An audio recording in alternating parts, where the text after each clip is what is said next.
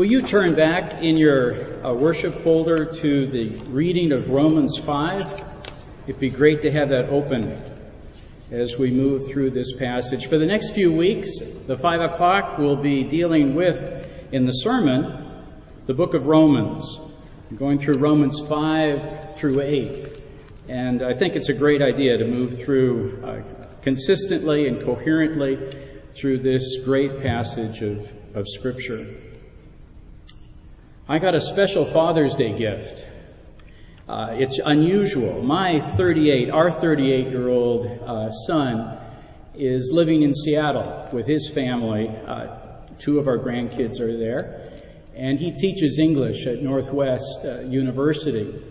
And this past year he was ordained as a deacon in an Anglican church plant in Kirkland, Washington. And he was asked by the rector to preach this Sunday on Romans 5, 1 through 11. So it's just a convergence of blessing to have our oldest son preaching on the same text that we're about to look at here, Romans 5, 1 through 11. Paul has worked really hard up to the 5th chapter of Romans. He has laid out an understanding of our great need for salvation, both those who are religious and those who would consider themselves pagan. And he has made a case that all are in need of the mercy that God has provided through Christ Jesus. He's spoken to Jews, he's spoken to Gentiles, he's made a very strong case for all have sinned and come short of the glory of God. And he's made that case, and now when he gets to Romans 5, he changes his pronoun. Instead of addressing you, he says we. And so often much of our preaching is directed to the individual. I think that's out of an earnest desire for the person to be found in Christ, to understand the grace and mercy that is provided to the individual. But this particular passage of Scripture in Romans 5 is addressed to us, to we. In a few moments, Matt will say, the gifts of God for the people of God. And we will celebrate Holy Communion. This would be a great title for Romans 5, 1 through 11. The gifts of God for the people of God. And the Apostle Paul simply lays out what I think are 6 wonderful gifts that we have in Christ Jesus. And he asserts them. He affirms them. He states them. He declares them. There's no equivocation, no ambiguity.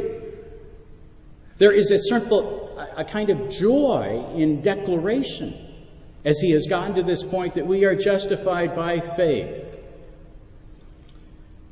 C.S. Lewis wrote an allegory entitled The Great Divorce, a bus trip from hell to heaven. And the earthlings were like ghosts. They were so thin, so shallow, so weak. They couldn't even, when the bus stopped at heaven, they couldn't even get out and step on the grass without their feet bleeding because the grass was so strong in heaven. And at one point in his allegory, he addresses an Episcopal ghost, an earthling. And the conversation goes like this. You have seen hell, and you are in sight of heaven. Will you even now repent and believe?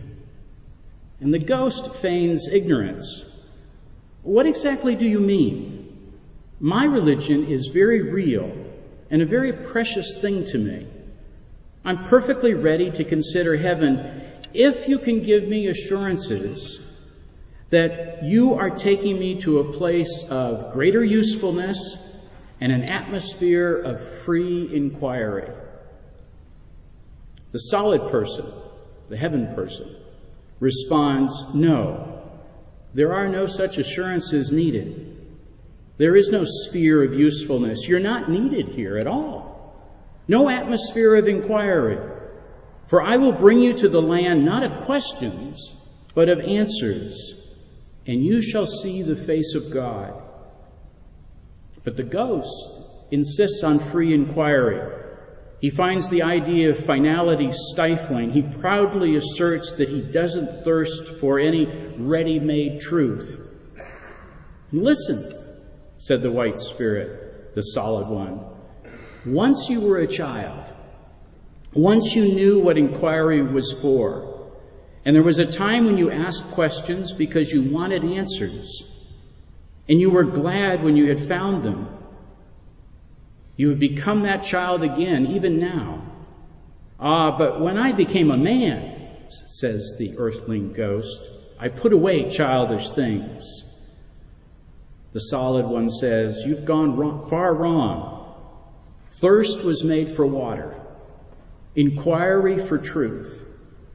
We know nothing of religion here. We think only of Christ. We know nothing of speculation. Come and see. I will bring you to eternal fact, the father of our facthood. And that's what I see the apostle doing here in Romans 5. Here's the facts. Here are the assertions. When Luther wrote Bondage of the Will, he had a preface in that to Erasmus, a Christian rationalist, who wanted more debate, more speculation, more questions. And Luther, somewhat dogmatically, said, take away assertions and you take away Christianity. So here's the 6 assertions in Romans 5. The first is this. Therefore, since we have been justified by faith, we have peace with God through our Lord Jesus Christ. That's the first declaration. We have peace. We have peace. Not as the world gives I unto you, Jesus said. This is a peace that does pass all understanding. This is a peace that we could not achieve for ourselves. This is a peace that only God could give us. This shalom is not a salutation. This shalom is salvation. We are at peace with God. Could there be any greater gift than that, to be at peace with God? That all hell can break around you, but you indeed are at peace with God, justified by faith. Through His grace, you are at peace with God.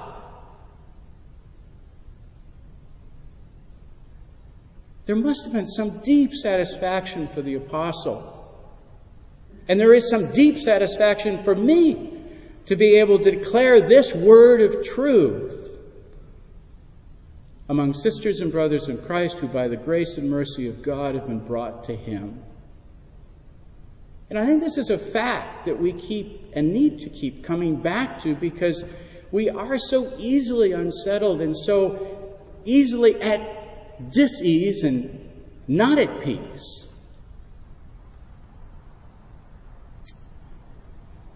This peace comes from the atoning sacrifice of Christ. Maybe there's no better verse for declaring that. It's the Old Testament statement from Isaiah 53. Surely He took up our infirmities. He carried our sorrows, yet we considered Him stricken by God, smitten by Him and afflicted. And you know who He's talking about, right? He's talking about Jesus here. But He was pierced for our transgressions. He was crushed for our iniquities. The punishment that brought us peace was laid upon Him. And by His wounds we are healed. Shalom, brothers and sisters.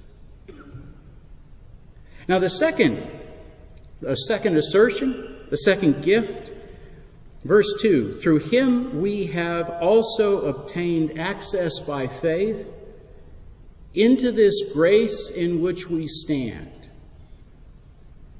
Into this grace in which we stand.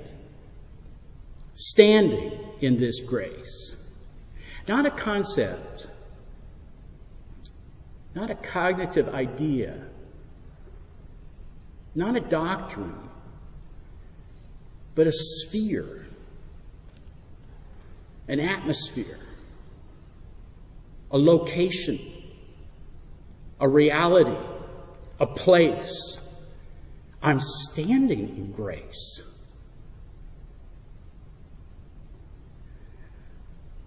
So much of the New Testament has to be understood from this position of standing in this grace. That it is not a question of merit. I've come to Christ, I've been justified by faith, now I work really hard. No. It's that I am standing in a sphere of grace that it motivates, that inspires, that enlivens, that gifts. Probably the best place to look is just the Beatitudes, the beginning of the Sermon on the Mount. Blessed are the poor, for theirs is the kingdom of heaven. These aren't exercises in merit. These are character descriptions of those people that are standing in the state of grace. That there is a hunger and a thirst for righteousness that will be satisfied, not because we're working hard necessarily, but because we stand in this state of grace, inspired by our Lord and Savior Jesus Christ. We have peace with God. We are standing in this grace. And then thirdly, through Him we have obtained access by faith into this grace in which we stand. And thirdly, we rejoice in hope of the glory of God. Now, if you notice, if you've got your Bibles, that word rejoice is a word that our translators have chosen to interpret. It really is boast. We brag. We're proud. We boast in the hope of the glory of God. Now, when you put these three assertions together, we have peace, we're standing in grace, and we boast, we rejoice in the hope of the glory of God.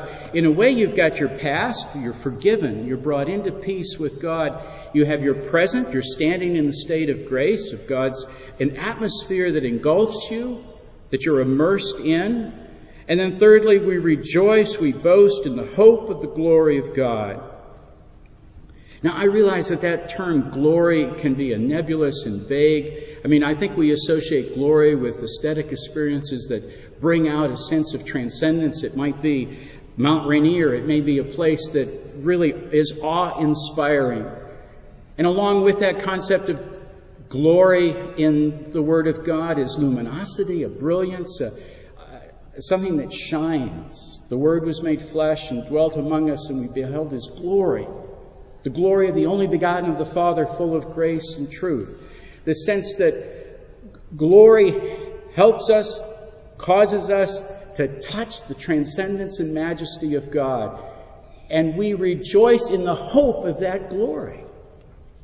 Just this morning, in dealing with 1 Corinthians 15 in the Sunday school class here at the Advent, to realize that we expect, anticipate, long for a new, glorified, resurrected body. A glorified, resurrected body. You and I. That these physical bodies are not the last chapter in our life. This is so hard for Western people to, I think, grasp that we really will have an everlasting life with a new, glorified, resurrected body that Christ has provided for us.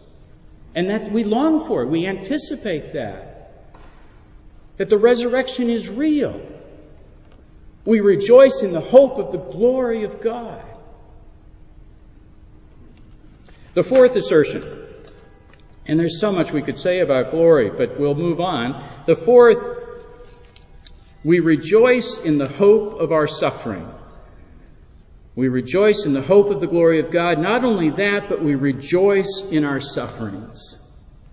Now, if you haven't tracked with the peace and the grace and the glory, then this fourth idea isn't going to register. We rejoice in the sufferings, in our sufferings, knowing that that suffering produces endurance, and endurance produces character, and character produces hope, and that hope will not be ashamed. I don't know, is it a failure on the part of us that we stop with the peace and the grace and the glory and we don't add this fourth assertion that the expectation in the Christian life is to rejoice in the suffering? Because of what it does in us, endurance, character, and hope?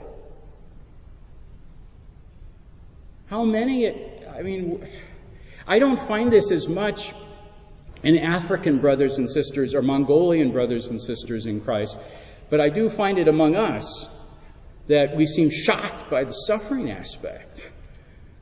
And that somehow, by design, providentially, in the work of God, He's going to use this suffering.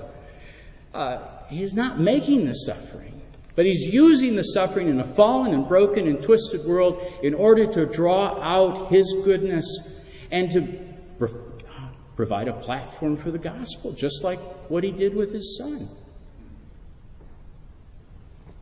And that character produces hope, and that hope will not be ashamed. Because God's love has been poured out. There's two reasons why God's love is so impressive here. God's love has been poured out into our hearts through the Holy Spirit. This is the first time the Apostle Paul mentions the Holy Spirit in Romans. And it's a sign of God's love that His Holy Spirit is poured out. You don't have enough cups in your cupboard to take all that the Holy Spirit will provide. He's pouring that out. It's a Pentecostal kind of description here. He'll pour out into our hearts through the Holy Spirit who has been given to us. God's love has been poured out. Remember, this is not what he's not exhorting this. He's asserting it. He's not saying, come on, will you have a better grasp of grace? Would you have a better sense of rejoicing in suffering? He's asserting these as gifts. The gifts of God for the people of God. Now finally, I have to move on. Verse 6. For while we were still weak, here's the second reason that's expressive of His love. While we were still weak, at the right time Christ died for the ungodly. For one will scarcely die for a righteous person, though perhaps for a good person one would dare even die. But God shows His love for us, that while we were still sinners, Christ died for us. He shows us His love by pouring out that love through the Holy Spirit. And He shows us His love for dying for us when we were weak, when we were ungodly, when we were sinners, when we were turned as enemies against Him. The Apostle Paul just sort of stacks up those descriptive phrases of being so opposite to, alienated from, estranged from God. And that's when God did it for us. At that very point. So then, how could anyone say, I'm too bad, or I'm too screwed up, or I'm just too twisted and polluted for God to love me? That's exactly when He showed His love for you.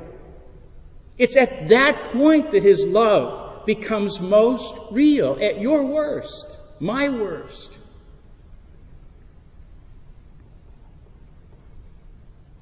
Now, since we have been justified by His blood, much more shall we be saved by Him from the wrath of God. For while we were enemies, we were reconciled to God by the death of His Son. Much more now that we are reconciled shall we be saved by His life. The fifth assertion is that God loved you when we were really bad, and God will save us because of His resurrection life and power. There's a tension here between the already and the not yet. But both sides of that Paul holds together. When we were enemies, Christ died for us and He showed His love. He redeemed us and justified us by His blood. But now, will He not save us by His life? By the hope of the resurrection?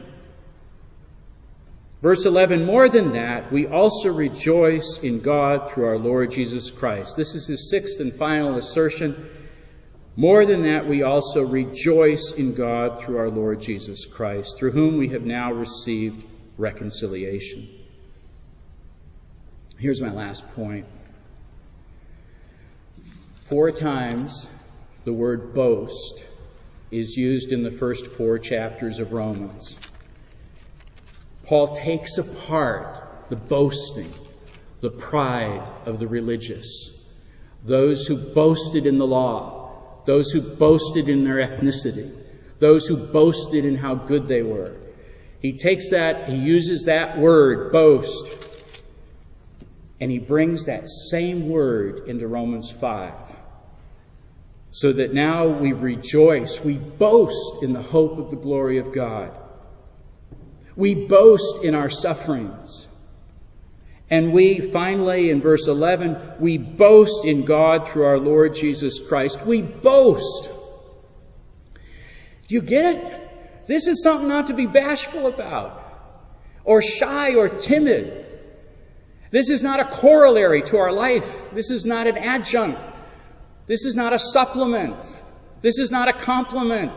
This is the center, conviction, and assertion of our life. This is the gift that makes life worth living. This is the gift that will help us in life and in death and in life again. We boast.